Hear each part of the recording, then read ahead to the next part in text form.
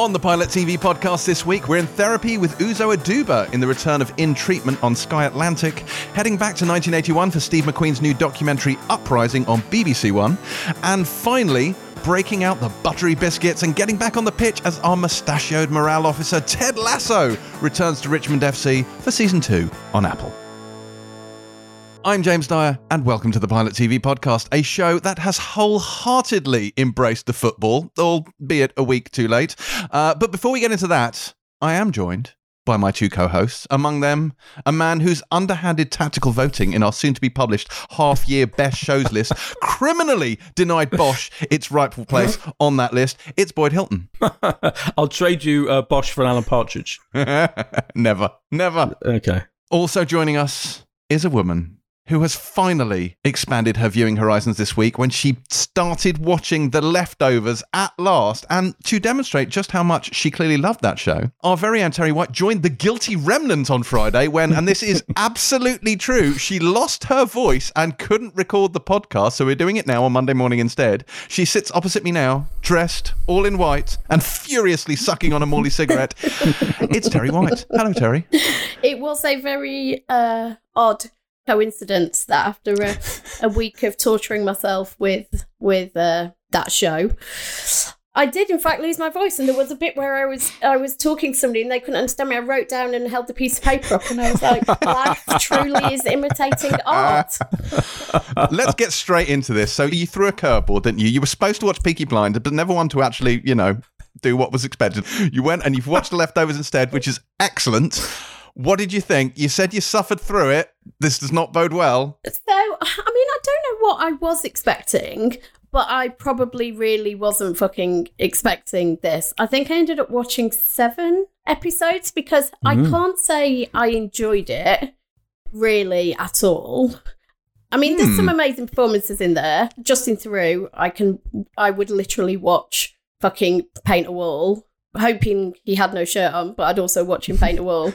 But he definitely have no shirt on. I mean, yeah, he definitely have no shirt. There's a lot of no shirt. Yeah, Harry Coon's amazing. Like it, everybody in it is amazing. The story is so batshit crazy, and I've somehow got away with reading pretty much nothing on it, so everything was a massive surprise. There's an episode where one of them meets a grisly end, which is like one of the most hard to stomach things I've watched in a while, and I pride myself on watching hard to stomach things.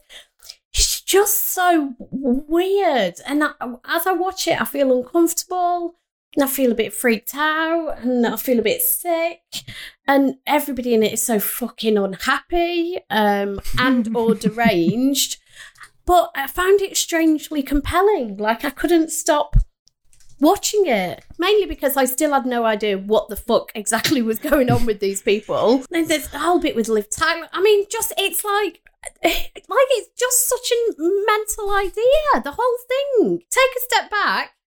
Imagine greenlighting this show, like somebody coming in and pitching this show and getting greenlit. It's just utterly mad. But I think I'm just going to keep watching it until it runs out. So have you seen the whole first series? So no, I'm at the finale now. Okay. Yeah. Okay. I think you're, because I had a similar reaction actually when the first time I watched it.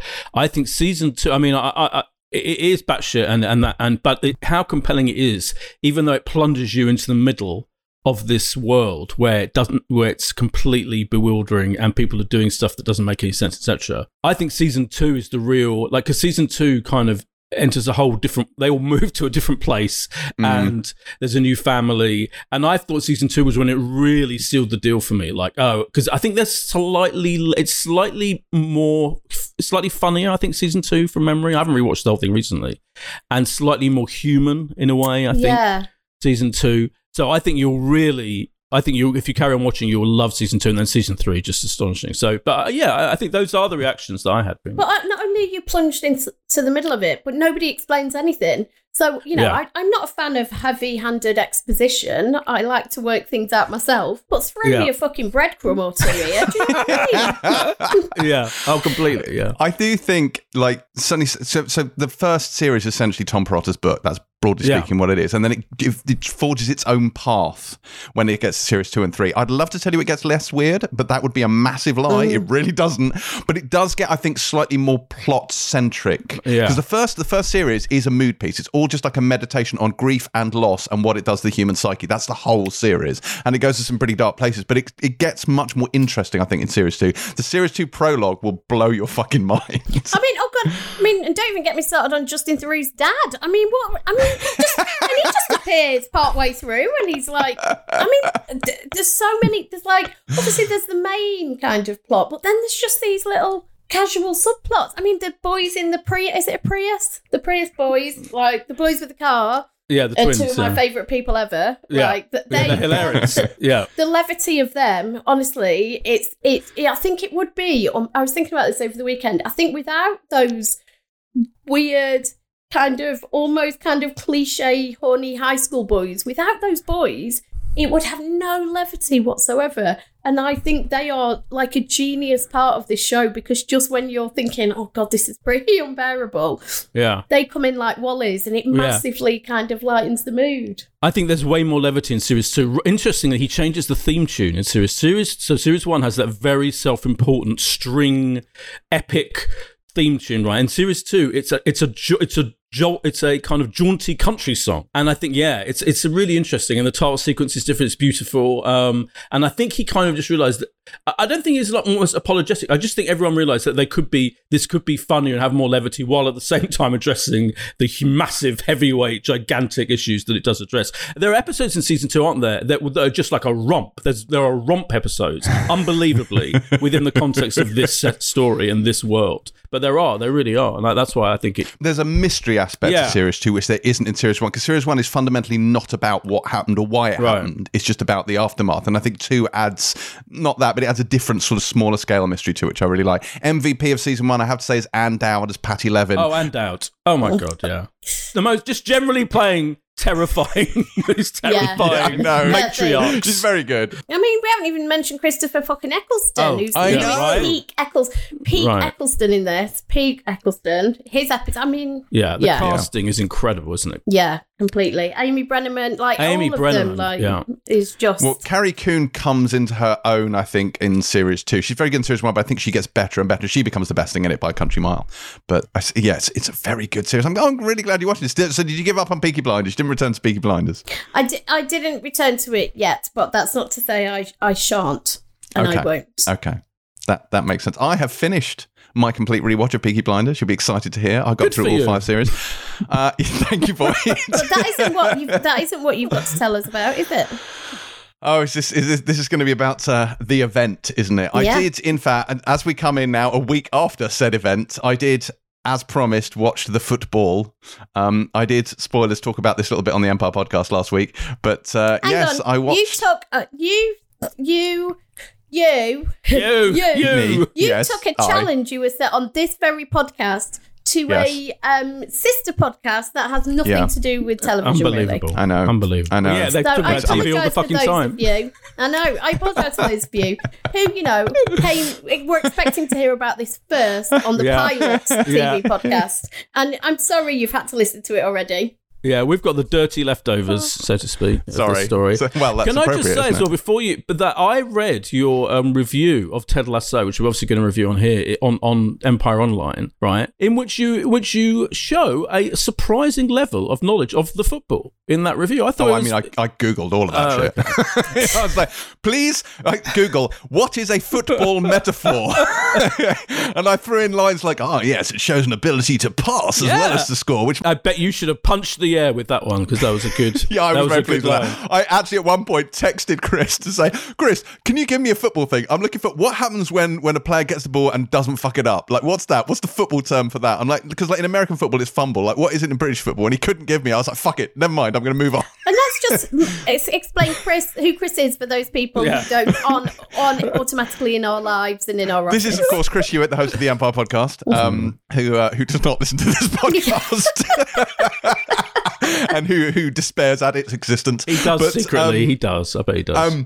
But yeah, so I did watch the football, and I tried to understand it. And as I mentioned on Empire, I found it a very stressful experience. Like I didn't find it relaxing, or honestly, I didn't find it fun either. It's not to say I wasn't engaged, but it's like, I found it gave me so much anxiety watching it, and I'm surprised by how invested I was in England winning. You know, Johnny come lately, just swooping in for the final to give a shit. You know, but like, as I was saying, like when the Italians had the ball, I found it really stressful, and then you would calm when they didn't have the ball, which was, by the way, 65% of the time. So yeah, it was quite stressful. Well, do you know what I mean? Yeah, so that was very stressful, and then I honestly believe this: there is nothing more anxiety inducing in this world than a penalty shootout. Like, it is, like, in terms of sheer sort of white knuckle tension, it is off the scale, even for someone here who just actively couldn't give a flying fuck about football. It's just so stressful, and I can only imagine the level of pressure on the people actually taking those shots, or the goalkeeper. Like, oh my god, like, it was properly, like, if you were writing a screenplay for the Euros final, I don't know how you would write it better than this. Like, have England score within the first like 2 minutes, and then extra time, and then penalties. Like, it was properly. I can think of one better way, which would be that Saka scores the penalty in the fifth penalty. Okay, yes, sure, okay, but it was a downbeat. It was like an independent drama point. It had a sad ending. They weren't going for a mainstream blockbuster ending. It was a downbeat one. Yeah, that is harsh. I mean, you're right. It isn't enjoyable. It is, in any way, it is incredibly stressful. This is the life of a football fan. Yeah, it's really fucking unbearable. I'm very glad I don't support football. To be honest with you, I don't think my nerves could take it. But imagine the highs. The highs when you overcome all of those obstacles and you overcome the grinding misery and tension. And you know, like, imagine if Saka had scored. It would have been the greatest moment in the history of football ever. You know, or certainly the second greatest after the World Cup. So you're kind of living for those highs. Really, the highs can be absolutely incredible, and the lows are devastating. But that is the nature of it. Yeah. But we still did brilliantly, right? Oh yeah, Bearing in mind we're England, and we don't normally get to the final of really anything. Well, absolutely, yeah. The best in the men's team.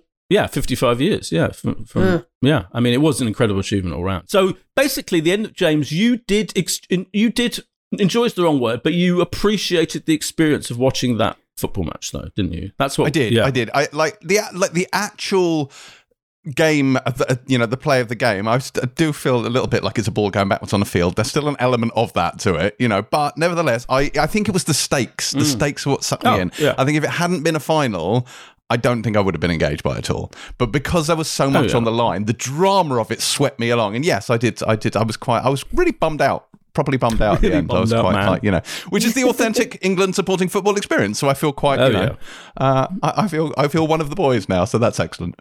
But speaking of football, I have been embracing a different kind of football this week because I finished my Peaky Blinders rewatch and I have thrown myself wholeheartedly into Friday Night Lights. Oh. I've watched the first 10 episodes of season 1 of Friday Night Lights and I'm enjoying it enormously. It makes me want to get my gridiron on and start watching that instead. Was it inspired by you watching the football? You needed more sport-based drama in your life. Yeah, that's it. I need more sports drama in my life. No, it's inspired by Terry because it was one of Terry's shortlisted shows for what she was going to watch. Right. And because obviously I would grow old and die waiting for Terry to start watching it, so I decided to forge on ahead on my own. Well, I was actually considering watching that next, but now you've put me off.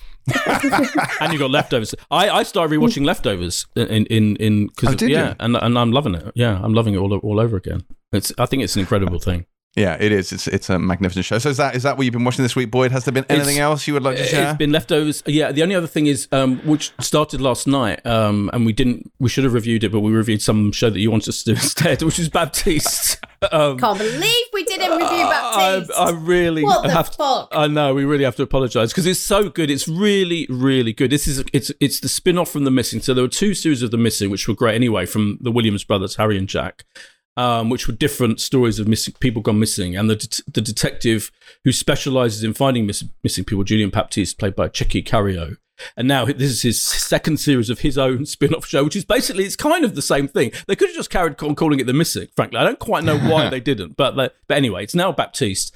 And this does all the things that they always do. Harry and Jack Williams are masters at the multiple timelines. So this switches back and forth between events that happened 14 months previously and now, and you can tell the difference because not only, I mean, they do indicate it on screen, 14 months earlier, etc., but also Baptiste has a gigantic beard, a huge, big, messy beard, and more interestingly, Fiona Shaw, who is astonishing, and Fiona Shaw is the main kind of guest lead of this series, playing this woman Emma Chambers, whose entire family, her 2 sons and her husband, disappear in the Hungarian mountains one day. That is the brilliant premise. She is shown in a wheelchair at the beginning, and I was slightly worried when it opens with her in a wheelchair. I was thinking, this is bad because disabled rights actors, disabled rights actors. It's bad that they've got a non-disabled actor in a wheelchair. But then it turns out, of course, in the flashback, 40 months previously, she's not in a wheelchair at all. So part of the mystery is how she ends up in the wheelchair and what happens to her fucking family that's entirely disappeared in the Hungarian mountains. It is a brilliantly fascinating premise, and the way they use the time jump, I think they're the masters at it. It's become such a cliche. Every series jumps around in time, we know it, but the way they do it the way it should be done, I think, because it adds to the whole mystery and the fascination as to what is going on as the 2 timelines interact, as you kind of toggle between them. I think it's a really kind of top level crime drama. I've never seen Baptiste, and I've never seen The Missing. Oh, oh my god! You've got such a treats to come because they're all great. They're really, really they're good. Amazing. Yeah, I'm gutted. I didn't watch the opener of Baptiste last night because I was working, but I have that saved for tonight. Oh, you're gonna love it. And I loved season 1, but I'll tell you what, I finished this weekend. This Way Up. Oh yes. So did I. Yes, so did I. Yes, we all did. Yeah. Yes. Oh my OMG. OMG. I was like, that last episode. Be the last episode. That can't be the last episode. Let's just say it's a cliffhanger. Do you know what I love about it? She did the same as season 1, to be fair. Yeah, did the same as that's season what 1. I was just about to say. So that's what I love about it is she does it. There's no sense, because actually the reason I was so surprised by it being the final episode is she does none of the things that people often do in final season episodes. Starts to neaten up certain storylines, things start to become resolved. It finishes. I love the fact that it essentially finishes abruptly, like it's just it. But that's how real life works. Like, do you know what I mean? Like it feels like you're checking in with this character for this period of time, and what happens in that time happens, but she's going to jump out again at any given moment, and nothing is resolved and nothing is being wrapped up nicely. And in that way, it feels like a snapshot of Anya's life at this point and the people around her. But I loved it. I felt gutted when it was done. And I feel like when it comes back, it's not like we're going to pick up where it left. It'll pick up like 6 months later, and you'll just deal with the aftermath of it, much like it did with this season. So it does feel like you're checking in, and then her life carries on, and then you come back to her. But yes, it was very good. I liked it a lot. Yeah, so sad it's over.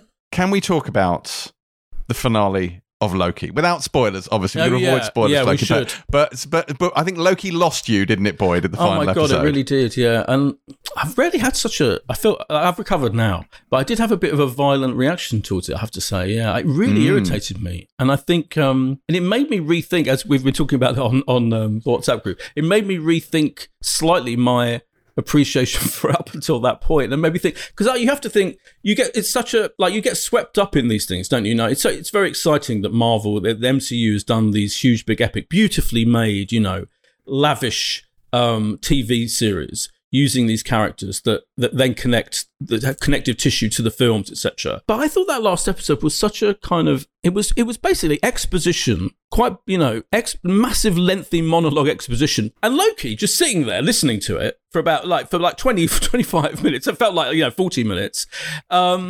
And then a kind of blah, nothingy. It just wasn't. And I appreciate how you have to avoid. I get sick and tired of the kind of Marvel CGI fest battle endings that they often end up doing. In fact, WandaVision ended with one of those, which I didn't particularly like either. They do really have an ending-ish problem, I think. But the ending to this felt like, and then all right, you announced the second season, but it felt very. I don't know. It just didn't feel like an ending at all.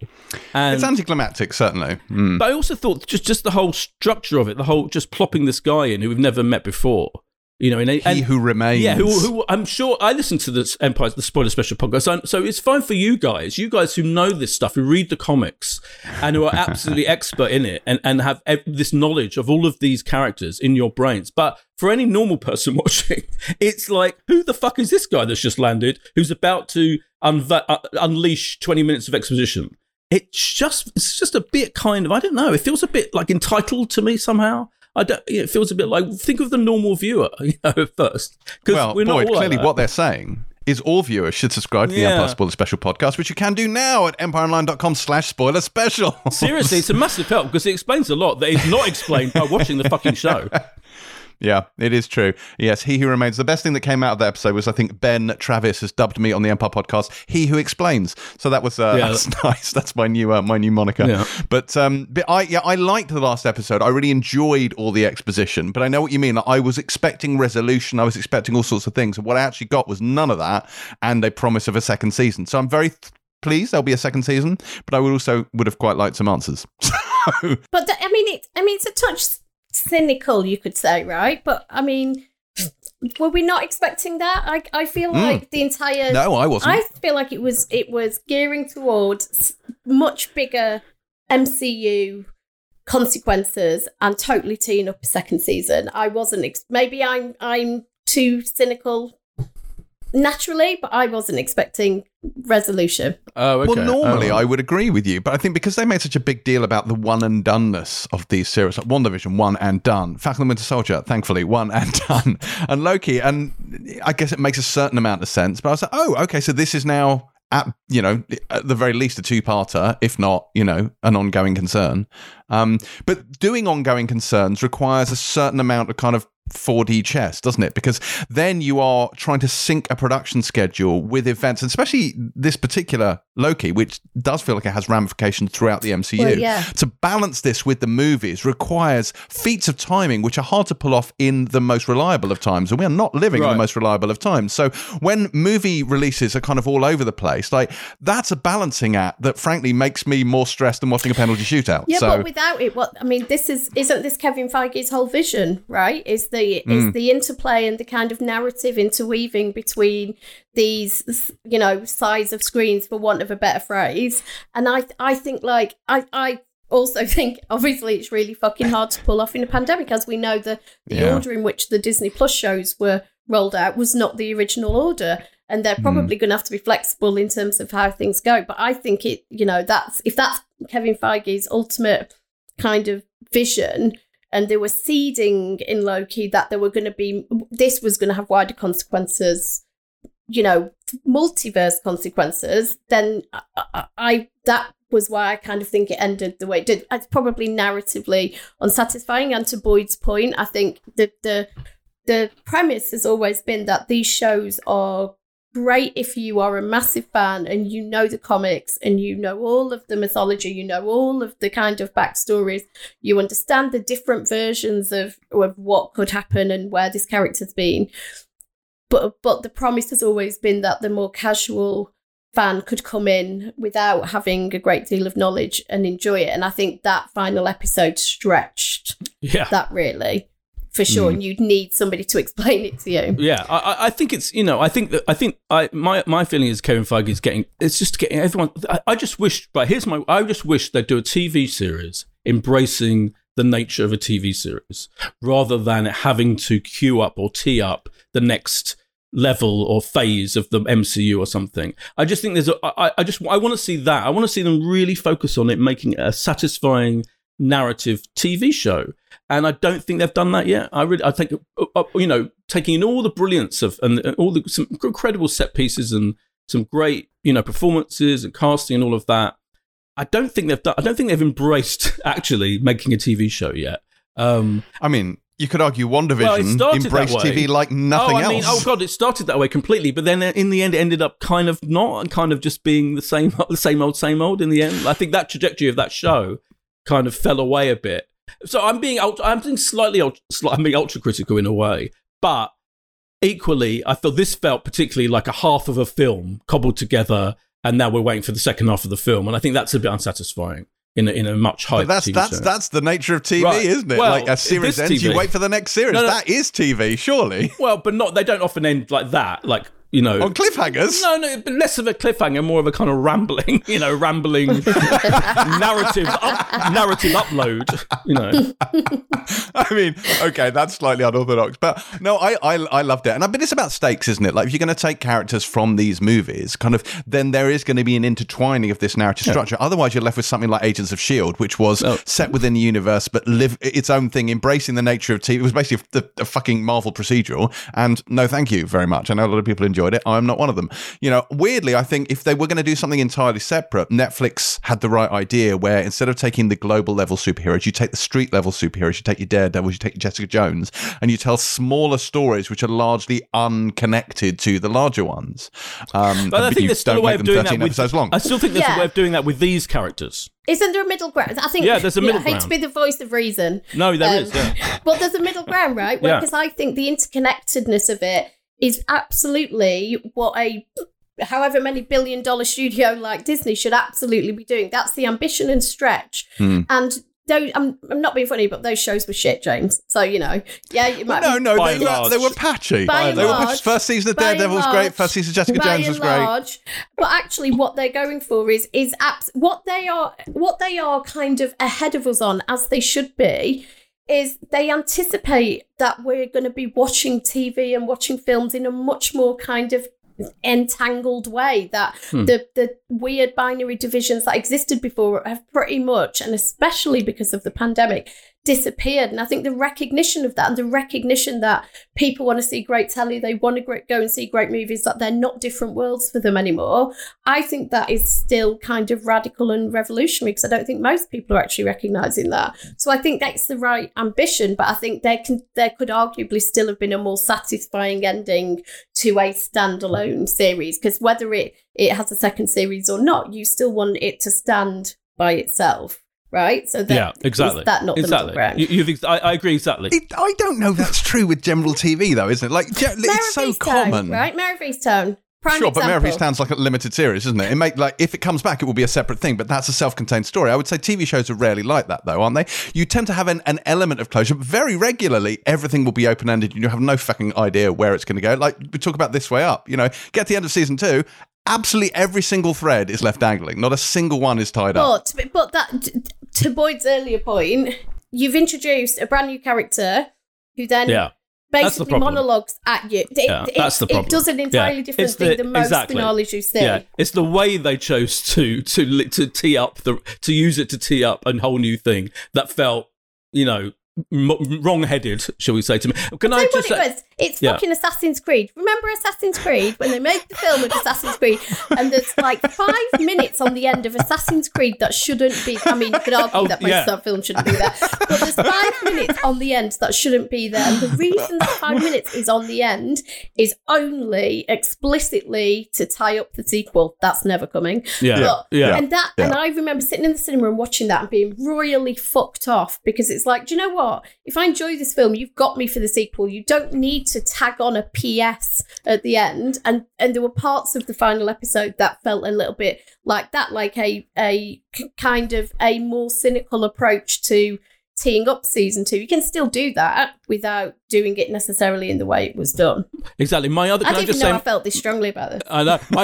My other issue with it is with this whole phase, I think, of the MCU is this whole reliance on multiverses and variants of characters, where there are literally millions of versions of timelines and millions of versions of, say, Loki and all the other characters. And this is going to be the same, isn't it, in Spider-Man and the fucking, there's going to be all the and Batman, there's going to be all the Batman. I think this whole thing, I think they have a real issue with stakes in this type of storytelling, because I don't give a shit. If you're telling me there are millions of other Lokis, why should I care about this one you've decided to focus on for this series? And by the way, the discussion of the timelines in the Empire spoiler special of this on this show, which ended brilliantly, I have to say, with one of you saying, well, if that is the way that these timelines are working, then it renders the whole Avengers Endgame moot. I'm like, yeah, that is the fucking problem with it. It renders lots of things moot if you don't. Whereas compared to Doctor Who, right, Stephen Moffat, when he got into the real timey-wimey stuff of Doctor Who, he spent a long time making sure that the things that it worked,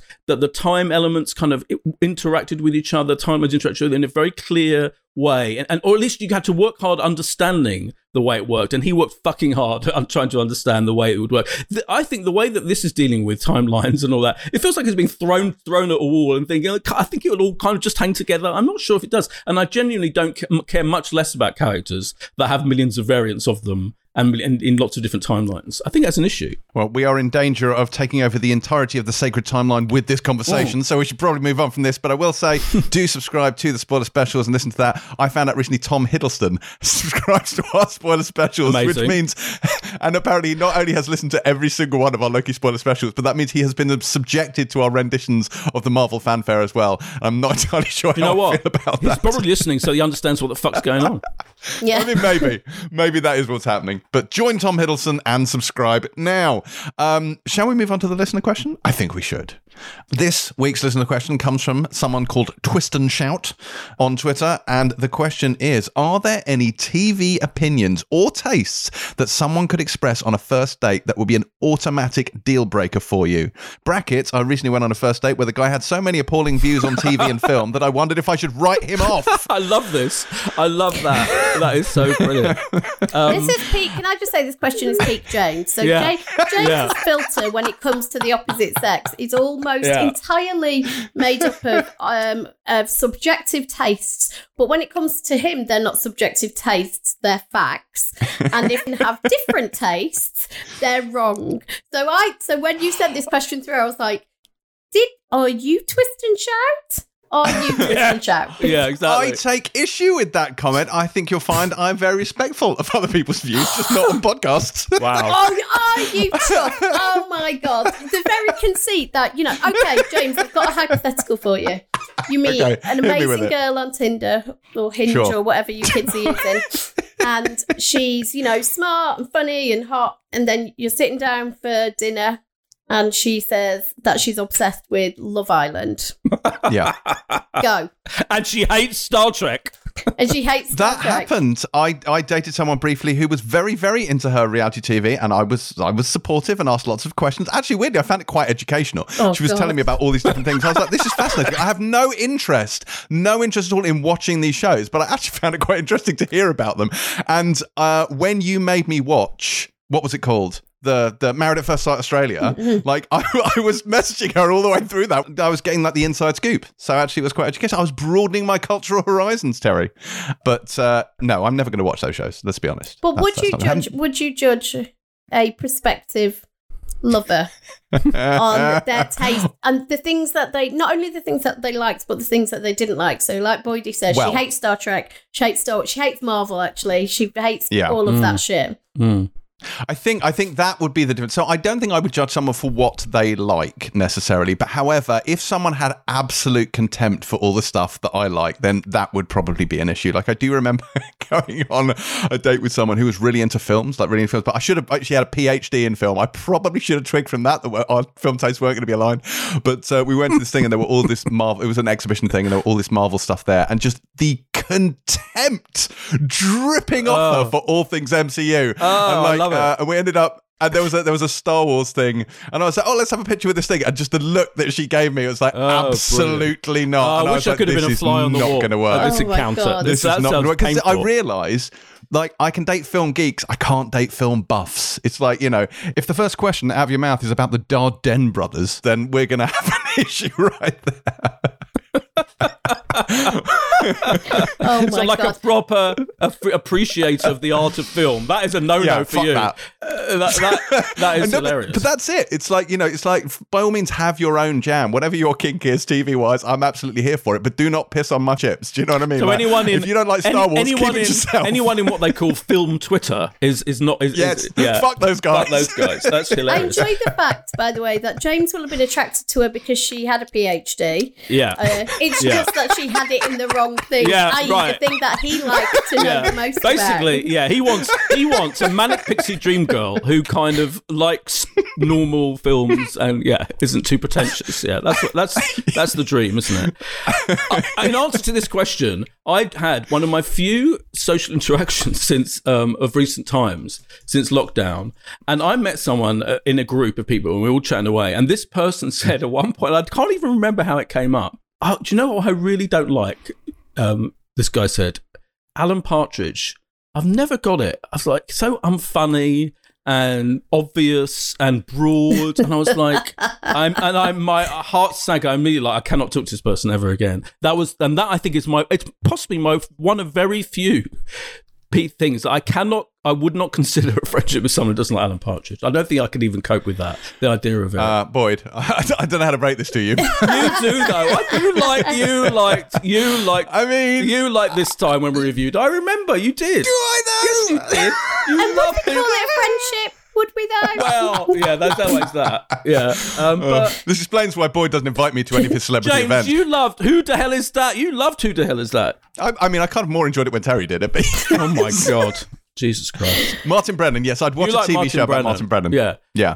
But not so much Alan. Oh, okay. Well, that's my main Somebody example. called Martin Brennan added me on LinkedIn. Did you reply with, who the hell is that? But yeah, I thought that might be offensive. No, so I was thinking about my answers to this question, and my boyfriend and I have some crossover in TV normally around thrillers and around Line of Duty, Unforgiven. We were both into those. Doesn't enjoy my procedurals, so I watch those alone. And I was like, is there anything at all? And I don't think there is, because I'm fairly like live and let live. Well adjusted. And I'll probably think less of you, but I wouldn't, he had no time for Mare of East Street. He thought it was depressing. Mare of East Street. Mare I'm of not East surprised. Street. It's just the cheap Mare of East knockout, Street. knockoff He didn't version. like Mare of Easttown. Didn't like Mare of Easttown. Every time I watch Handmaid's Tale, he's not like, he doesn't like mega depressing stuff. Okay. He doesn't understand why I watch it. So, Right, neither do I. if we've bred a child and he fundamentally doesn't like the thing I like the most, then I think it's a bit too late in the day to be bringing it up as an issue. Yeah.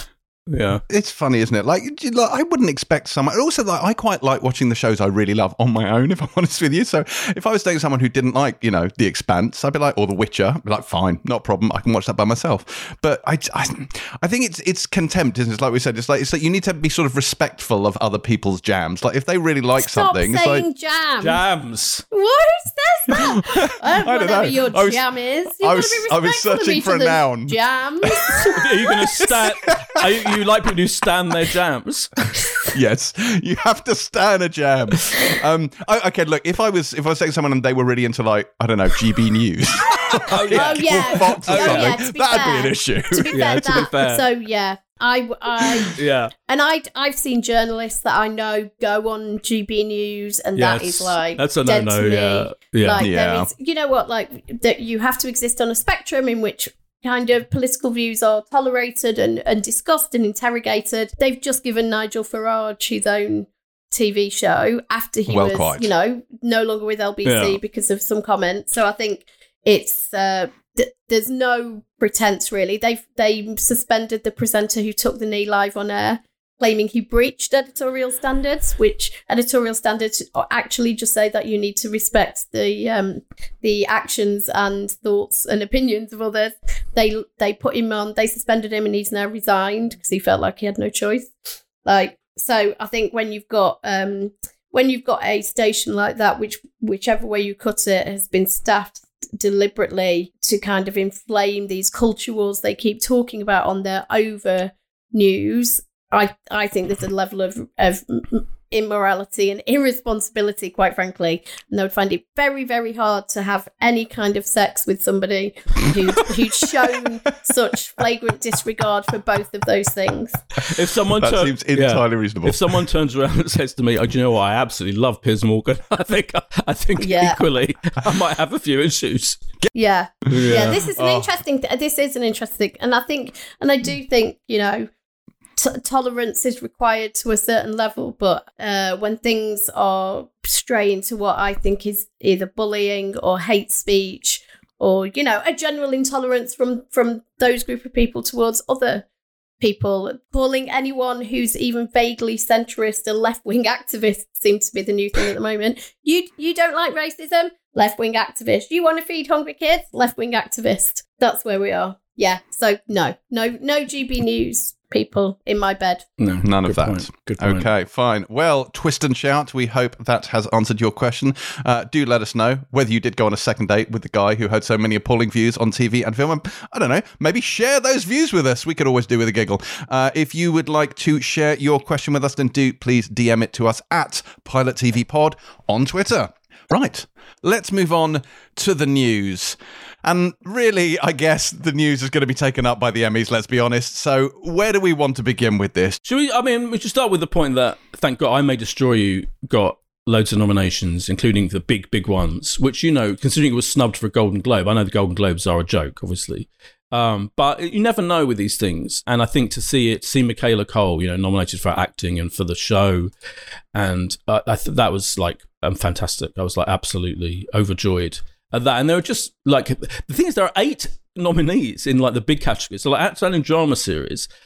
Like if you don't get in that category, The Boys is in it, Bridgerton, The Crown, The Handmaid's Tale, Lovecraft Country, of course, HBO. To see HBO, by the way, celebrating all the nominations for Lovecraft Country, a show they've axed after one season, is pretty. That's pretty tough. Yeah, so it's really underlines the pain. Well, unbelievable. And then I'm just going to bring it up now, but like the small acts, given what you said as well about the number of nominations per category, the small acts complete snub, not a single nomination, makes absolutely zero sense to me. Do you think it was the format that threw people? Do you think it so, was that kind of, is it a film, is it a TV? Yeah, but somehow Hamilton is a TV show. Do you know what I mean? It's like, you can't have it both ways. Exactly. I think you've got things in there that are far more egregious. I read something really interesting about the way the Emmys are, the noms are done, and basically, people are asked to watch a certain amount, but there's nobody must watch everything. So there was people questioning whether enough people had actually seen small acts. The kind of shows that get a lot of visibility and people are watching a lot of, there isn't any sense, because I don't think, and correct me if I'm Boyd wrong, but Boyd wrong? Correct me if I'm Boyd wrong. I also am Boyd wrong. Yeah, correct me if I'm wrong, Boyd. But it isn't like, so when I've done judging before, you are given shows you have to watch, everybody watches all of them, and then you judge, whereas this is nominations and there's obviously no responsibility on everybody to have watched anything, so there is a sense of if enough people don't watch it in the first place, then it's impossible for it to get any traction with noms, because Underground Railroad had one or was it 2, so limited series but no performance nominations, which again I just think is absolutely crazy. Yeah, you're right. With all these things, TV awards judging is a difficult thing, because unlike film, everyone's got a film to watch, and I've talked before about how with BAFTA, you're only allowed to talk about the one episode for each series that is put up for discussion, which is a lot of people think is weird. So you have got epic, 10 episode series, which clearly not many people, or not, in the Emmy voters are going to watch all of that show. And then, as you say, there's plenty of shows that they won't watch at all. So it's a deeply flawed system, yeah. I do think, without excusing, things like, small acts is the fact that it hasn't been nominated. And also it's a sin as well, pretty much snubbed. I hate that word, snubbed, because it's not like they gather in a room and decide to snub it. Yeah. These are thousands of people voting or not voting for show. But, it is an incredible year. For example, in the limited series category, effectively, is I May Destroy You, Mayor of Easttown, Queen's Gambit, Underground Railroad. So Underground Railroad was nominated, and WandaVision. So that is there are only 5 in that category. That is a pretty immense, category. And you could see I May Destroy You losing to Mayor of Easttown. I wouldn't be surprised if that happened. But that is a pretty immense category, and I can almost see why other shows didn't get in. It's because it's an incredible year for TV, really. To state the obvious. I find the Emily in Paris thing surprising. I was in no way surprised to see that turn up at the Golden Globes, because it's the fucking Golden Globes, but that kind of blew my mind that it turned up here as well. That seems an odd choice. But anyway, let's go through the major categories. So outstanding comedy series, Blackish, Cobra Kai, hooray, Emily in Paris, Hacks, The Flight Attendant, The Kaminsky Method, Penis, or Pen 15 depending on your point of view, and the mighty Ted Lasso. And let's talk about Ted Lasso, which walked away with 20 nominations. My heart swelled. So I think it's interesting The Flight Attendant is in there as a comedy. Is it a comedy? Yeah, that's a good question. Comedy. Is Emily in Paris a comedy? Well, I don't know. I think it's a travelogue. It's kind of supposed to be. Cobra Kai, amazing. I thought that was fantastic. Yeah. But it is. Yeah. It's interesting that the flight attendant's in there, I think. And Hacks is, by the way, everyone in America, all the reviews of Hacks in America have been overwhelmingly positive, and it's taking an age to arrive here. I don't know when the fuck it's going to arrive here. And I get asked that every single week on Twitter. When is Hacks coming? I don't know. Outstanding drama series: The Boys, hooray! Bridgerton, The Crown, The Handmaid's Tale, Lovecraft Country, The Mandalorian, which got a lot of nominations, Pose, and This Is Us. Are we going to go through every single category? No, we're just going through. We're going through the major ones, Terry. The major ones. That we've only got an hour until Bondi has to leave. All right. Oh God, with the whinging. All right, fine. We'll do this really quick. Limited series. I made a Destroy Mayor of Easttown, The Queen's Gambit, and WandaVision. Okay, fine. I will not go through all of the rest of these because clearly I am losing my audience. I will say Uzo Aduba was nominated for lead actress in the drama for In Treatment. We'll be talking about that a little bit later on. Are there any other categories other than the ones that Hamilton is unfairly in that you wish to talk about? I mean, let's just talk about lead actor because it's a interesting category. You've got lead actor in a limited series or movie. So you've got Paul Bettany for WandaVision. Great. I know where this is going. Hugh Grant for The Undoing. Yes. Ewan McGregor for Halston, and then 2 Hamilton knobs, Leslie Odom Jr., Lin-Manuel Miranda. Leslie Odom Jr. is a fucking stratospheric talent, but Hamilton shouldn't be in there. And The Undoing. So let me get this straight. So, do you know what? No, there's no sense of there being any other better actor in any other limited series this year than Hugh Grant in The Undoing. Babe, if you asked him, I don't think he'd claim it was one of the performances of the year. That is a fucked up category. I mean, it is absolutely shocking, isn't it? And that's where I think Paul Bettany is fantastic in WandaVision, it has to be said. I mean, he was fine. I think he's really Ewan good. McGregor, I had issues with him in Houston. I didn't even think I think he was all right, but I don't know. It's that, and to have no one from Small Axe getting in there, for example, and no one from I May Destroy You. Yeah, oh my God, that is ridiculous. It's a bit of an odd one now. Also, Don Cheadle in guest star. Now, I'm not saying Don Cheadle's only on screen for about 8 seconds, but he's only on screen for about 8 seconds. And what? No disrespect to Don Cheadle, who is amazing generally, but what happened there? Yeah. Just throwing it out there. The lead actress in the limited series this category is unbelievable because we've got Michaela Cole for I May Destroy, Cynthia Erivo for Genius Aretha, Elizabeth Olsen for WandaVision, Anya Taylor-Joy for The Queen's Gambit, and Kate Winslet for Mayor of Easttown. That's a fucking difficult category. Where do you even go with that one? Yeah, I wouldn't even be powerhouse performances. Yeah, absolutely no idea. I couldn't call that. I really couldn't. I mean, I'd be leaning towards Kate Winslet personally, but I really wouldn't even know where to start. Well, I'd lean towards Michaela Cole personally, but yeah. I knew you'd say that, yes. Anything else you would like to say before we stop Emmy talk? Just one more thing, that Pose got loads and loads of nominations for its third season. Another show that's taking an age to arrive here. Why they need to speed this fucking stuff up. It's not like, it's not like there isn't loads of schedules free, to counter schedule against football and Olympics and sport. It's taking too long for these shows to arrive. That's my mini rant. Right. Boyd is upset. Yeah. Hurry these things up, please. Yeah. Right, outside of the Emmys, what has happened this week? There have been 2 more Game of Thrones shows announced. And at this point, even I'm a bit like, really? What the fuck? Like, this is 8 and 9 or something? It's just, they're both animated. One's about Yi Ti, which is a place in Essos inspired by Imperial China. I mean, will I watch it? I don't know, maybe, but it's, animated. But I just... Of course you fucking will. Let's not pretend.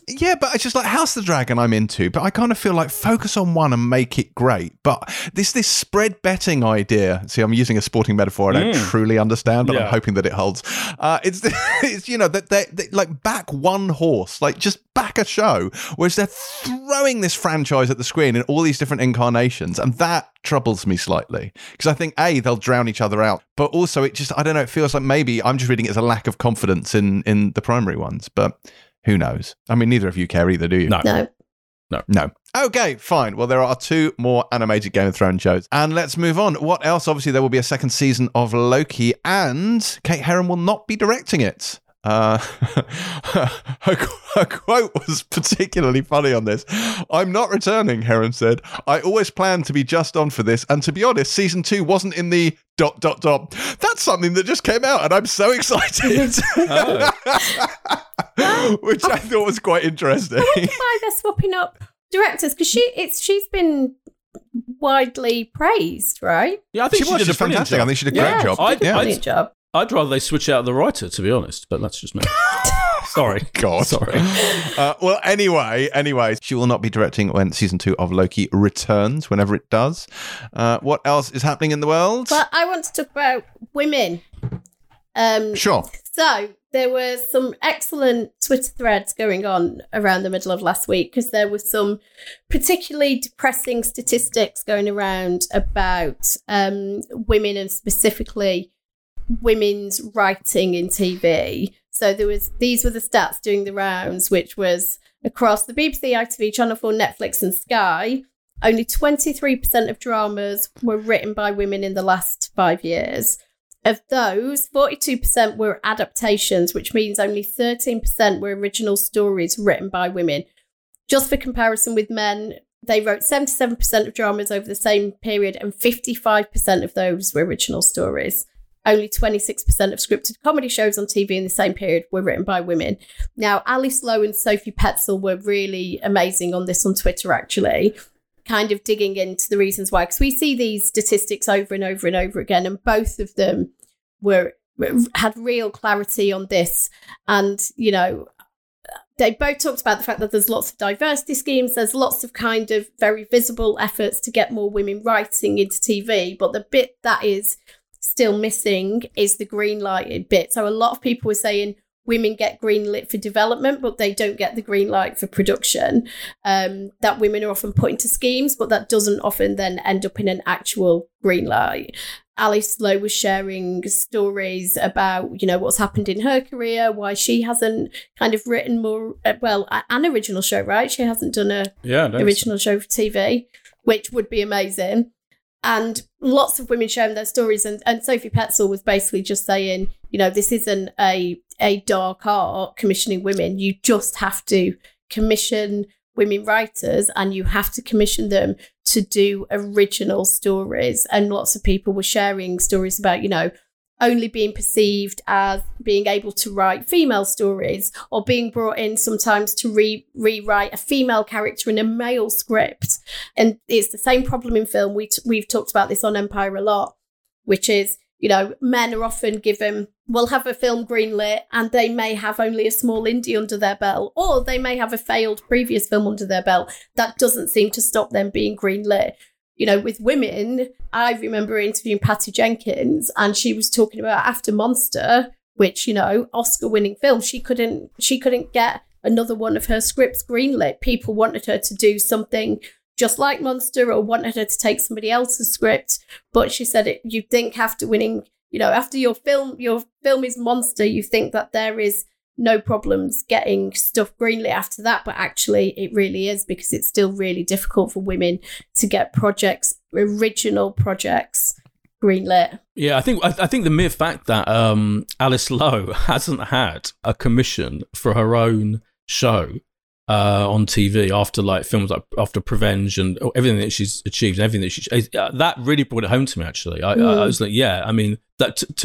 For her to come out and talk about it and say, you know, and it's shocking. It is really shocking, yeah, that someone like her can't get a show greenlit. And I think, as you say, Sophie Petzl's brilliantly forthright analysis of it is so good, because she, you know, she's written some brilliant shows and she's having, you know, she's got a show coming up on ITV.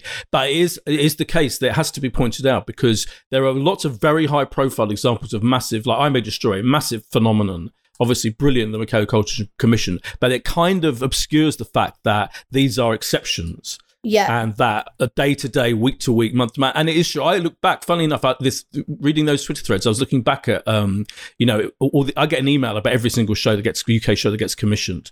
And, you know, it's very easy. I was trawling back, looking at my emails, and I was looking back at, you know, when slate announcements from channels and streamers, and it is incredible how dominated is still by men. I mean, that is absolutely a fact.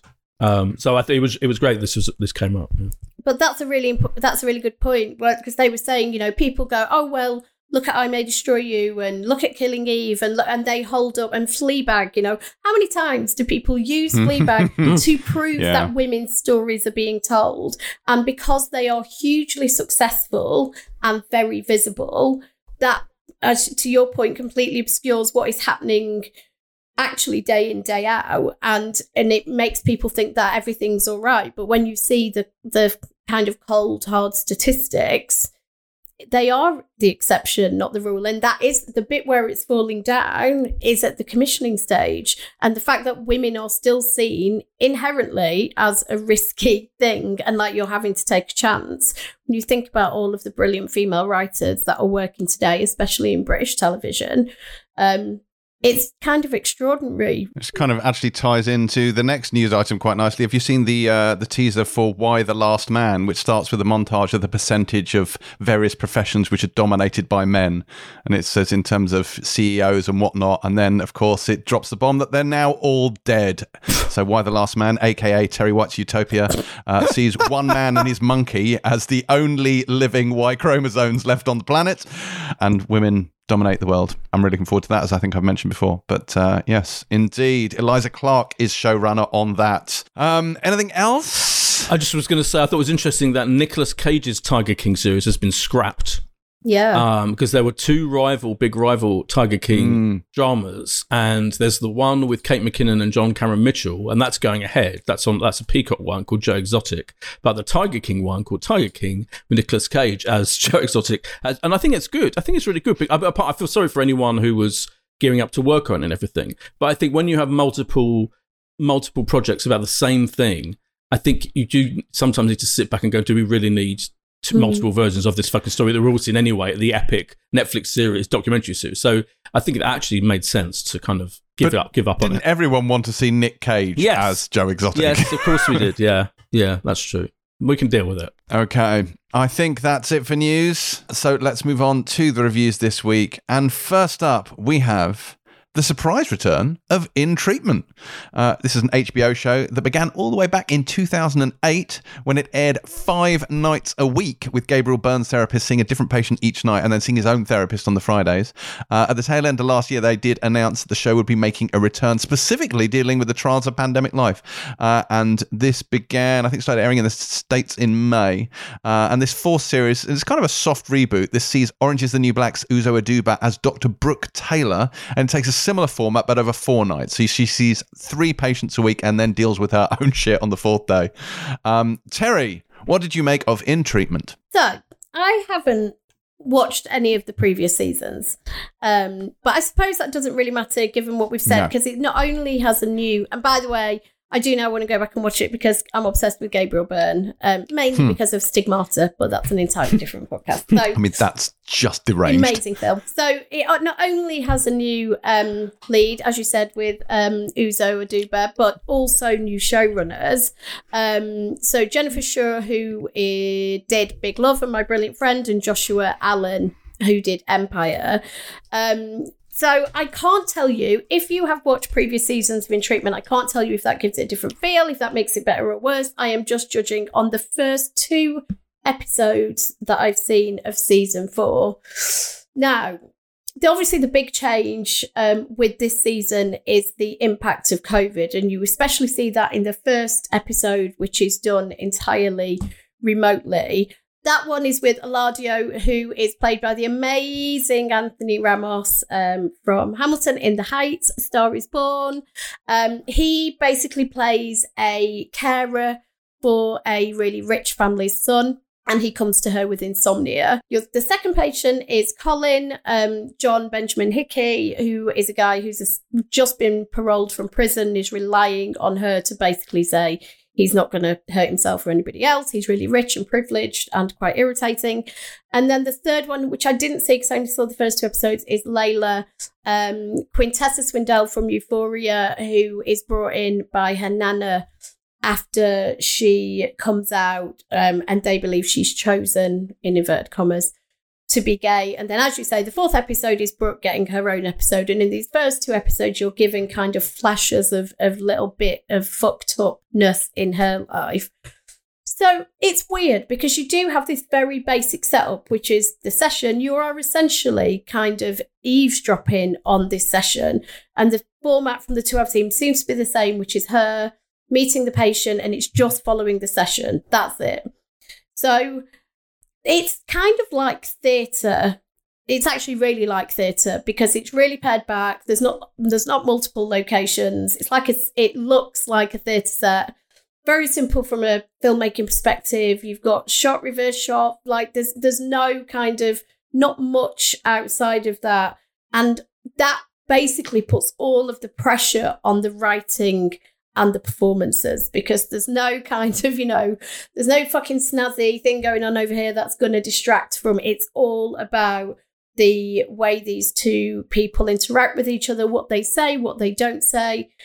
And I have to say, it's all a bit tiring and a bit boring. So I found episode 1 really hard to get through. And that is let me make the point that these are amazing actors. Like, they have people who are literally at the top of their game.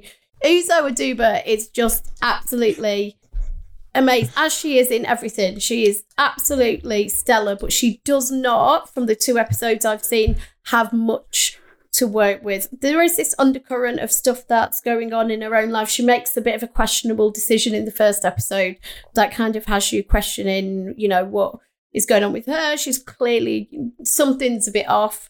But other than that, she doesn't have much to work with.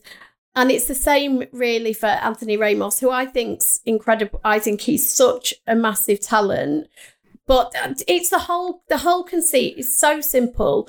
You know how people say going to therapy is knackering? Like, it's dead tiring kind of emotionally, and that's how I felt watching this. I felt like I'd been to therapy and had to sit and go through that, and I found it quite exhausting and dramatically really disappointing. As I say, I think that's just the nature of the format. I don't see what more they could have done from a performance perspective. But for me, the inherent kind of tedium is baked in to the format, and it constrains everything. And the writing is fine, I suppose. But I got really distracted. I kept having to remind myself to go. I kept rewinding it because I kept drifting off and thinking about pizza. But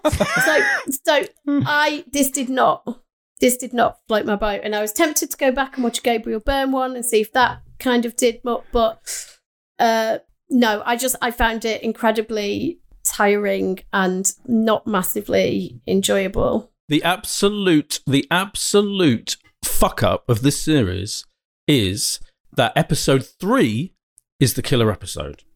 And episode 3 introduces the character you will care about and you'll want to know more about, and who is a gazillion times more interesting than the first 2 characters that were introduced to. As you say, everyone in it is great. Anthony Ramos is great, but that character, Eladio, is very kind of, I don't know, he's just not that, the way his dialogue is not that interesting, I found. And then you get the second guy who's just kind of, seems to be a stereotype of a privileged white guy, white collar guy. But you get to but the character of Layla, played by Quintessa Swindell, is fascinating. And she's brought in by her grandmother, who launches the episode with a torrent of homophobic bullshit. And the way that establishes the situation is fascinating, and it's just so much more interesting than everything else that's come before. And the fact there are 24 episodes of this show, right? And there are, and unfortunately, structurally, each week you see each of these characters, each of the patients, if you like, of Dr. Brooke Taylor. And I'm afraid, because I carried on watching it, and I'm afraid that the other 2 characters carry on being a bit not that interesting. And I just want to see a whole series of Layla and the Doctor together, because their interactions are so much more interesting, and that's the flaw of the show. But you kind of can do that, because I remember when the treatment first came out, there were people who would only watch certain nights. Yeah. Like, they didn't find some patients interesting, so they would just not watch that patient. I think you can. You could just pick Thursdays for this and just watch those. Sure, they do interweave more though in the version than the original. And I liked Gabriel Byrne. I thought I watched it for Gabriel Byrne, who I also love absolutely. But they do interweave references to the Doctor's on-off boyfriend, who's played by Joel Kinnaman, more. So that stuff is interwoven, annoyingly, as far as I can tell anyway, into random episodes. So as well. So But yeah, I would advise watching episode 3 if you feel it, because I agree with the theatricality. I agree that it was a bit dull. I agree that the fairly basic. I mean, by the way, it helps that her house, her ludicrously, insanely lavish house. Oh my god, it's incredible in the LA hills. It's like that. I mean, that helps because it is phenomenal. And when and you know, the patients that arrive in person, and there's a funny bit where one of them, someone was walking around like, what the fuck is this place? How do you afford this place? What is the explanation? Fair enough. So that helps a bit. But yeah, I mean, I agree with Terry, but it's a shame. But the third episode is the one people need to watch. It's funny you say that, though, because a lot of the reviews out of the States were very big on the Eladio episodes. They reckon those are the most engaging, those are the best, and that Anthony Ramos was the best patient. I do think, because there are different writers for each of the patients, that the tone varies quite a bit. So I think there may be, like, it becomes a kind of, you might gel with one, or one might click with you more than another one does. Weirdly, I kind of feel like you almost have to watch the first 4, because I think you need to get to the Her episode in the same way that Byrne used to see his own therapist on the 5th day. The 4th day here is all about her stuff, so you find out more about her, because I think actually Brooke is the most interesting character in this, and so much of herself comes out in the sessions she has with her clients, which you could argue is slightly unprofessional, but she's dealing with her own shit, and it's not until the 4th day that you start to really understand what that is. Like, she's in recovery, like her sponsor comes over, like, you know, she's not actually keeping it together. Her father's recently died, so she's dealing with an awful lot of stuff herself, and obviously that has influenced how she's dealt with her session. Like, one of the reasons that she has picked up the phone to Eladio when he calls her on that first night is because she has an incident where she had a child when she was very young, and it was given up for adoption, and she still feels this kind of ache for this missing child. And so when this young man who kind of leans on her needs her in the night, she answers the phone, because in her head there's a weird sort of maternal thing going on there. So it's like it's unpacking her stuff as well. So I found that quite interesting. But you're not wrong. You are essentially eavesdropping on people's therapy sessions, and they're very organic and they're very believable, and actually they're quite interesting looking through sort of the layers of personality and human nature. But it's not fucking action packed, is it? It's a little bit slow. I enjoyed it more than I think you guys did, but I think this is one of these quite niche shows that definitely isn't for everyone. Like, you've either got patience for that and are interested in it, or you're not. So I kind of think, you know, watch the first one. If it grabs you, maybe plow through the first 4 and get a feel for the first week. Maybe you're like Boyd. Maybe night 3 will be your jam. There you go. That word again. Night 3 is your jam. So you'll watch that, and then you can just watch 3 and 4. So you get the Brooke stuff, and then you get that patience, and you can ignore the other 2. I don't know. However you want to watch it, it is entirely up to you. But it does begin on Sky Atlantic on Monday, the 19th of July at 9 p.m. Next this week, we have Uprising. This is Steve McQueen's new 3-part documentary that takes us back to 1981 and 3 events that defined race relations for a generation. In January of that year, there was the New Cross fire, which killed 13 black teenagers. In March, Black People's Day of Action, which saw over 20,000 people joining what I believe was the first organised mass protest by black British people. And then in April, the 1981 Brixton riots. Lots to unpack here, isn't that right, Terry? Yes. So this is from Steve McQueen and James Rogan. It's kind of a companion piece to Small Axe, which was obviously a drama anthology, and this is documentary, but dealing with a lot of the same events. So we obviously know Steve McQueen, 12 Years a Slave, as well as Small Axe. James Rogan made Stephen, The Murder That Changed the Nation, if you remember that. So both absolutely incredible filmmakers. And the skill with which I watched the first episode, as you say, it's split into 3, and they cover 3 different events, but all in the same year. So the New Cross fire, which is the focus of the first episode, which killed 13 black teenagers, that is episode 1 from January. From March, you had the Black People's Day of Action, first organised mass protest by Black Britons, and then the 3rd is April, and that's the Brixton riots. And obviously these events are intertwined, and it speaks to a particular time in British history, and a particular time for Black Britons. So I watched episode 1, and I think over the entire piece, Steve McQueen and James Rogan spoke to not just kind of people who were there, so in this case, survivors of the fire and family members of the victims, but also political figures, kind of a wide spectrum of people. I think what he actually said when he was talking about that is that we can only learn if we look through the eyes of everyone concerned, which I think is a really interesting approach. But in this first episode, it's mainly told that the interviews are with people who were at the fire and family members of those who lost their lives. But before you get there, they do this brilliant job of setting up the social and political circumstances that surrounded that night. Because what Steve McQueen is a genius at doing is not just telling you the story of one thing, he shows you how that fits into the fabric of society at the time. So in this documentary, a lot of it isn't actually about that night. They talk about the Battle of Lewisham, which was where Black Britons fought back against the National Front. And it uses amazing archival news footage in a really powerful way.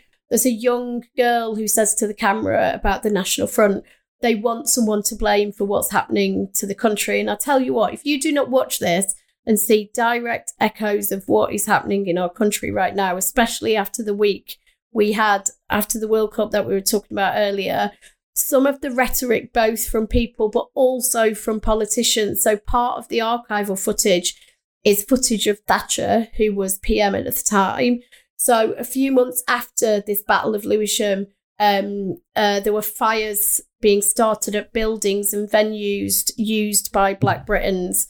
And it cuts to Thatcher and essentially political sympathising. So Thatcher gave this statement where she said, people are worried about an alien culture swamping our country, essentially sympathising with the National Front, even though she explicitly says she's not. And said, this is why people are being driven to the National Front, not because they agree with them, but because they're talking about the issues that matter.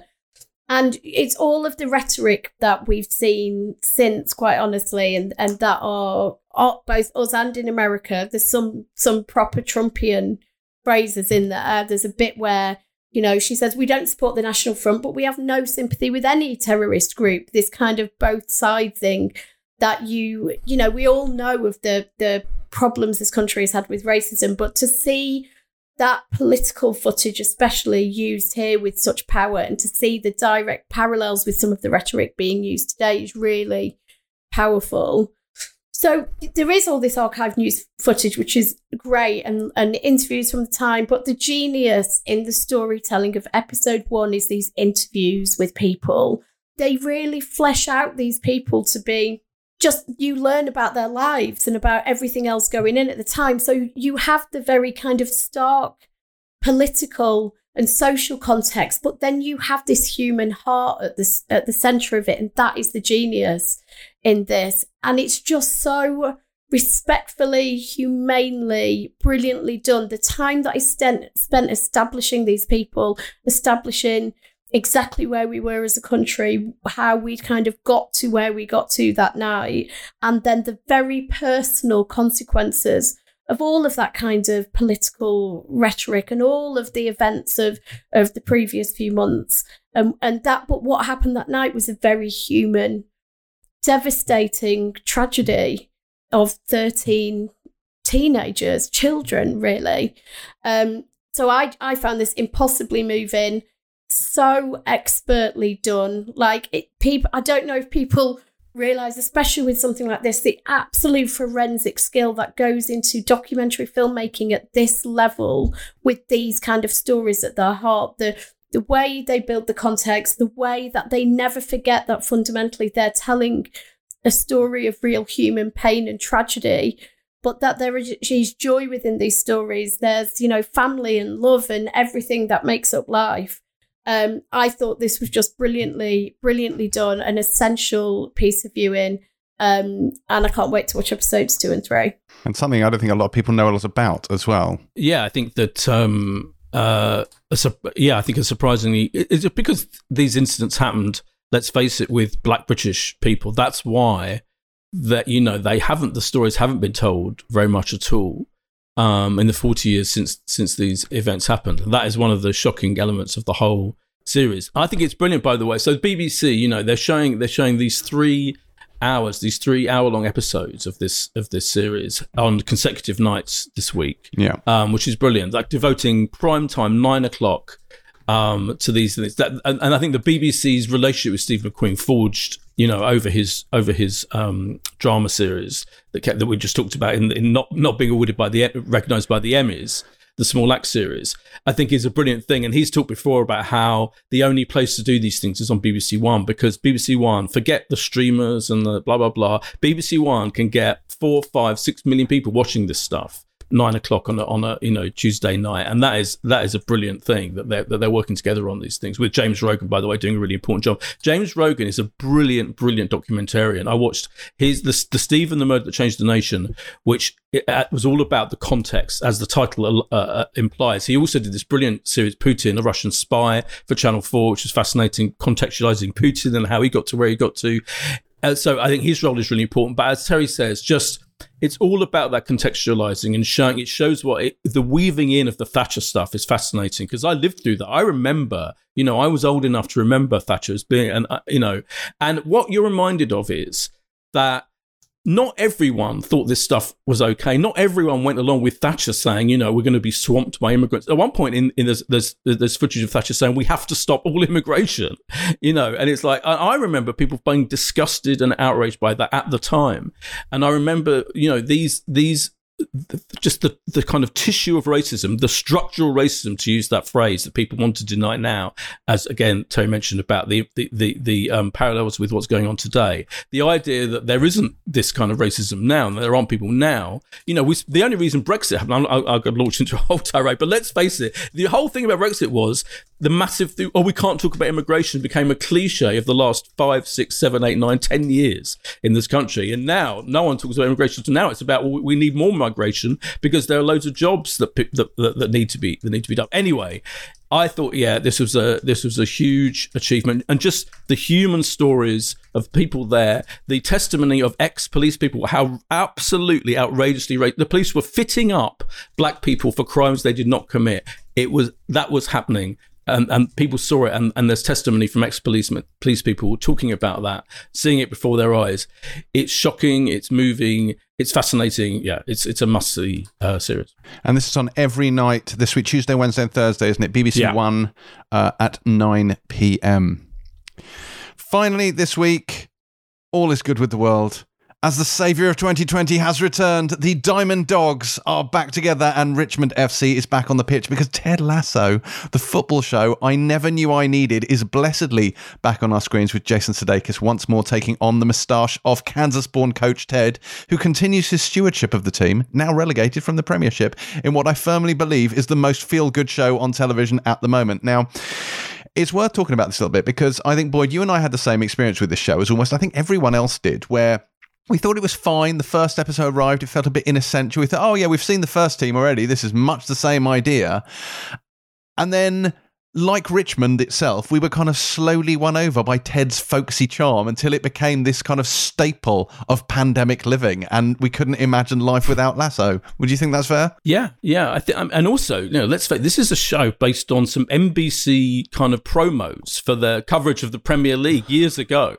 That Jason Sudeikis did, and came up with a character, and it was quite a broad, vaguely amusing. I remember being resentful they filmed it at Tottenham. That's just my issue with us being an Arsenal fan. Yes, because Spurs were at the heart of it, wasn't it? Yeah. But it was very different. Like, he was a bit abrasive and jingoistic. Right. Like, he wasn't the Ted that we now have on screen. He was much more of a stereotype and a cliche than he is now. And I find it quite difficult to explain to people what is so fantastic about this show, because you can go on about its positivity and its heart and its warmth and all that, but that makes it sound like it's really kind of, I don't know, annoyingly cloying and sentimental, but I don't think it is. It's still sharp. It still has sharpness to it, even though you're bathing in the warmth of its essential philosophy, which is that everything can be overcome by people being nice to each other. And the kind of central thesis really of the whole thing, which I think is fascinating from a sports point of view, is can you coach an A-level, a kind of elite team using the principle of being kind and decent and not using all those, the old school, in football particularly, you used to get the hairdryer treatment was a phrase that, Alex Ferguson would bellow at the players and throw things at them. And, bullying, basically kind of sanctioned bullying was almost a way of life, I think, at top level football, and was probably only stopped being that's the case with that in recent times. And I think Ted Lasso really taps into that. But that makes it sound very like you have to be interested in football. You, of course, don't, as you are the prime example of someone who's not in the slightest interest. Indeed. And I think it's a celebration. What I love about it, I think, is it's a celebration of decency and humanity and positivity, which are all things I would normally find irritating. But because the characters are so beautifully performed and that the interactions, it's so enjoyable being with them and being among them. That is the triumph of the show. And I also love the fact that every time you think how they're gonna set up a bit of conflict, and you think they're gonna play it out over a few episodes, and it'll be they don't do it. They always don't do the obvious thing. For example, there's the irritating character who left the club last season. Who is kind of chucked out. Jamie Tart, played by Phil Dunster. Jamie Tart. He's the obnoxious egomaniac. He represents the style that Terry was talking about right at the beginning, of not this England team, of self-absorbed, rich, wealthy, privileged white guys who have everything and are really obnoxious. But he's brought back, so I won't spoil it, but what happens to him isn't at all what you expect to happen. Let me just say that. And they deal with that stuff so well. They so don't do what you expect, and I love that about it. Everyone in it is brilliant. Jason Sudeikis, Hannah Waddingham, Nick Mohammed, Juno Temple, they are the kind of key players. I love them all, but I have to say that Brett Goldstein as Roy, the kind of brilliantly sweary, he's now dealing with a young guy who's brilliantly sweary in front of her, and there's loads of jokes about the swear jar and how overflowing it is because he can't basically utter a fucking sentence without swearing. But he is so brilliant at this kind of outwardly harsh, edgy, difficult guy who's absolutely coming to terms with his masculinity without putting too fine a point on it. His performance is so exquisite. I love him so much in it. I love everyone in it. There's 12 episodes this time round. The Christmas episode, oh my God. It's weird because we're going to be watching the Christmas episode in the middle of August, and that is insanely weird. And part of me, I wonder slightly whether they originally planned on showing us at the end of the year, and then they thought, oh no, hold on a minute, we're going to get bazillion Emmy nominations. There's the Euros, there's football coming back to Premier League any minute now. We have to run it now because it's quite a quick turnover. They only finished filming a few months ago, I think. So there's the Christmas episode, which is like one of the greatest. It's like Love Actually. It's like one of the greatest Christmas specials of anything I've seen. It's so brilliantly done. It's so lovable and adorable. I absolutely embraced every second of that episode particularly, but oh my God, it's a joy. I love it. I could go on about it all day. I am with you 100%. I like there's a rom-com themed episode, rom-communism as Ted calls it, which riffs on any number of rom-coms and it is a delight from start to finish. It is. You're right. It's hard to pin down what is so good about this show because it's not laugh out loud funny. Like, it's just not what I would call a particularly funny comedy. Like, it doesn't make me laugh, but it makes me feel good all the way through. I'm amused all the way through. It's like a base level of amusement all the way through, which spikes occasionally. But it's just, there's a feel goodness to it. And it's something I think Ashton B was talking about last week when she said the thing is that it's not just that we like the character, it's that everyone in the show also loves that character. Like, everyone, they don't want to like him. They didn't want to. Like, he's incredibly cloying and grating, and his kind of like good old boy shtick thing you'd think would get quite tired, but it's just really endearing, and he's like this bouncing Energizer bunny. And even like in this, and we saw elements of this in the previous season, that there's more going on. Like, he has problems at home with his marriage and stuff like that, so like, you know, he has some issues of his own to deal with. It's so much fun watching him interact with the team. And exactly as you're saying, like Roy Kent and Jamie Tart, both those characters kind of leave in the first season, but then the way they bring them back into the orbit of the show, I think is fantastic.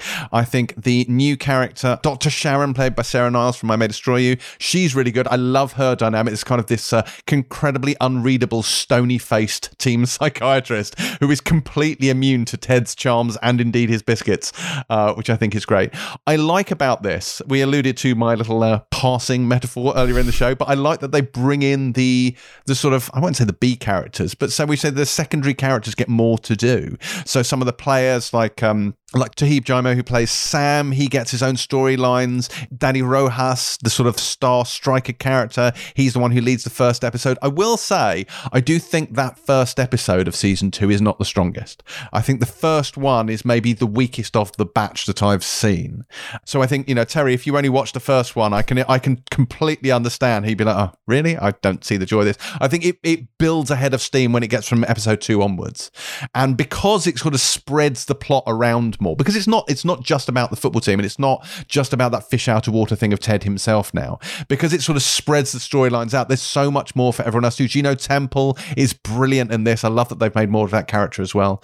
And also, you only have to look at the Emmy nominations to see how good this cast is, but Jeremy Swift, who plays Kit Higgins, he has tons more to do. But I think, as I mentioned in my review, and I think, Boyd, you'd feel the same way, Nick Mohammed is definitely the show's secret weapon. He is so low-key fucking hilarious and brilliant. Everything he does is just deadpan gold. And I think he's magnificent in almost everything he's in, but he is so fucking good on this show. I love him to bits. But Terry, tell us what you thought, because you watched the first episode when we reviewed this the first time, and you were unmoved, and I'm assuming you've watched one more. How is the needle? Has it shifted? So I watched the first 2 episodes of season 1, and I just did not get it. So the whole fish out of water thing, I didn't think it was very funny. I thought it was all really off. I couldn't get it, and then it was really weird because I enjoyed all the discourse around it. Like, I enjoyed all the people that I admire and respect, loved it. Like, all of the things Boyd talks about, which is the kindness and just being a decent human being. And like, I'm here for all of that. Like, I spent 20 minutes this weekend reading a Twitter thread of a stranger who'd never seen Ted Lasso, just live tweeting her responses to it in like 100 tweet chain. It was the most pure and joyful thing I've ever read. So I'd literally spent 20 minutes of my life doing that for a TV show that I can't get my head around. So I did watch the first episode, and it doesn't do anything for me, and I can't work it out, and I find it incredibly frustrating because there is no actual logical reason. But when I really connect with the show, like Feel Good, Motherland, This Way Up, like I get this little like tingle, I get this little feeling. And I've now watched, an hour and a half of this in totality. I haven't got a remote tingle at all, but I am not satisfied that it's correct. So what I'm going to do is go back to the beginning of season 1 and force myself to watch the entire first season, whether I get to episode 4 and think I still don't like it or not. I'm going to go and watch the entire first season from scratch and attempt to like it.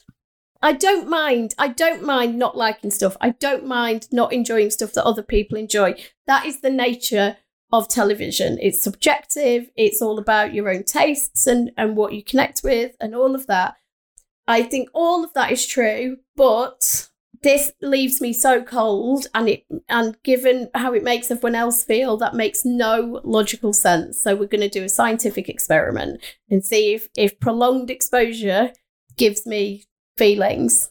It's clinically proven that not liking Ted Lasso means you're a train wreck of a human being and dead inside. I don't think we need a Ted Lasso to tell us that, but Yeah. But I do think the more you immerse yourself in it, the better it gets. Like my appreciation for it, my love for it kind of increased exponentially, if that's the right word, as it got on. Because I had issue. I think there are some. I think it takes time, its own time to make sure the characters are believable and real. I mean, even Hannah Waddington's character for a long time, the owner of the club, I felt was a little bit one-dimensional in the first half of season one. It's not so much now. And it's almost like her arc by the end of it is so really important, because then from then on she's fantastic. So I think there are, it's not perfect, but I do think the more you spend time with it and the more you will love it. My prediction is by the time you finish this experiment, you will be on board. And a better human. I mean, hang on. Feelings is one thing. A better humans is quite something else entirely. Yeah. Let's not get carried away. It makes all of us better humans. His innate Tedness will make you a better human. That's guaranteed. Anyway, that does arrive on Apple TV Plus on Friday, July the 23rd.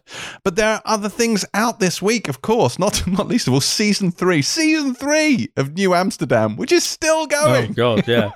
Which is on Sky Witness and comes on the 21st. And it's moved. It didn't used to be on Sky Witness. It was on some other channel, wasn't it? And now it's moved to Sky Witness. Yeah. Anyway, just saying. I don't remember where it was. Yeah. I didn't care then, and I don't care now. Yeah. Turner and Hooch comes to Disney Plus on the 21st as well, which is the TV reboot of the Tom Hanks movie about a US Marshal and his slobbery dog. We nearly reviewed that this week, but, didn't. Blackish Season 7 comes to E4 on the 22nd. Deception. Do you know anything about Deception, Boyd, which comes to Alibi on the 23rd? Only that it comes to Alibi on the 23rd, and it stars Jack Cotmore Scott, who apparently was in Tenet as a superstar magician who works for the FBI. I mean, yeah, we'll see. It sounds amazing. Oh, and Vinnie Jones is in it. Fuck's sake. Oh, God. Yeah. Kevin Smith's He-Man show, his anime He-Man show, Masters of the Universe Revelation, comes to Netflix on the 23rd. I really wanted us to review that, and then I forgot all about it. So that's thank God. Upsetting. But much as I don't like animation or sci-fi, it's He-Man! Oh, and it's Kevin It looked really Smith. good from the trailer. Yeah, and it's Kevin Smith. But I was quite sold on that. I really wanted to watch it. But hey-ho, what are you going to do? Anything else, Boyd? Or is that well, there is Sexy Beasts, which I mooted for full-on review. Which You is the, did, didn't yeah, you? just because it's like the kryptonite of you, basically. I would imagine It is. It's a dating show that you would have seen the trailers. It's a dating show where everyone wears. It's basically The Masked Singer, ludicrous fucking masks. People wearing ludicrous fucking masks. Elaborate, by the way, kind of complicated mask covers created by latex and makeup and etc. And it's basically they're dating a one-person date. So one woman would have a date with the ultimate blind date with 3 people. They're all in masks, and then she picks one of them based on their personality and how they reacted, and then they're unveiled, and it's like, does you fancy them after that? I mean, you all hate it, but it is fascinating on one level. And all I would say is that I think Terry might quite enjoy it as well, because it's ridiculous. It is ridiculous. It was on BBC 3 years ago, as I mentioned, when it was a news story, but they brought it back in a kind of international way. So one of the most interesting things about it is American women dealing with British men. That's in the first episode, and I found that quite interesting. That's out on Wednesday on Netflix. If you feel the need. Right, what is our pick of the week? Ted Lasso. Uprising. Ted Uprising for me. for Terry, Ted for Boyd, and Ted for me. Ted Lasso all the way.